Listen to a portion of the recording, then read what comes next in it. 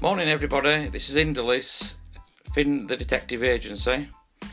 Thanks to Steph at the Southgate Rooms for yesterday's podcast. We'll be back later this month to follow up on the secrets that lie beneath the trapdoor in the Southgate Hair and Nail Salon.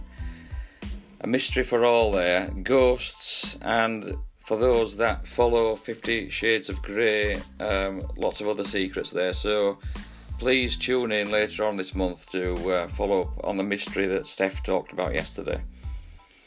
The good progress made on the latest Finn the Detective book, Mystery of the Purple Yeti, and I'll be meeting Finn today to edit the first half of that book, so I'll keep you up to date with progress on that particular one.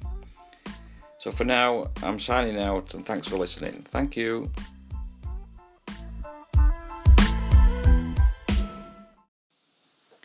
Hi folks, me again. So the latest Finn the Detective book is entitled Finn the Detective, Mystery of the Purple Yeti, and this is going to take us to the Himalayan region in the first part of the book. The mystery is based on real world events.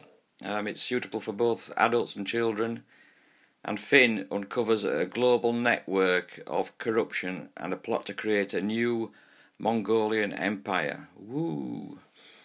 The first country he visits is Bhutan, and there he travels to Mongolia, and the mystery unfolds with events in England, Ecuador, United States, Russia, China and North Korea. Today, as I said earlier, I'll be meeting with Finn and we're going to develop this story and put together the bones of the second half of the book. So join us later. Thank you.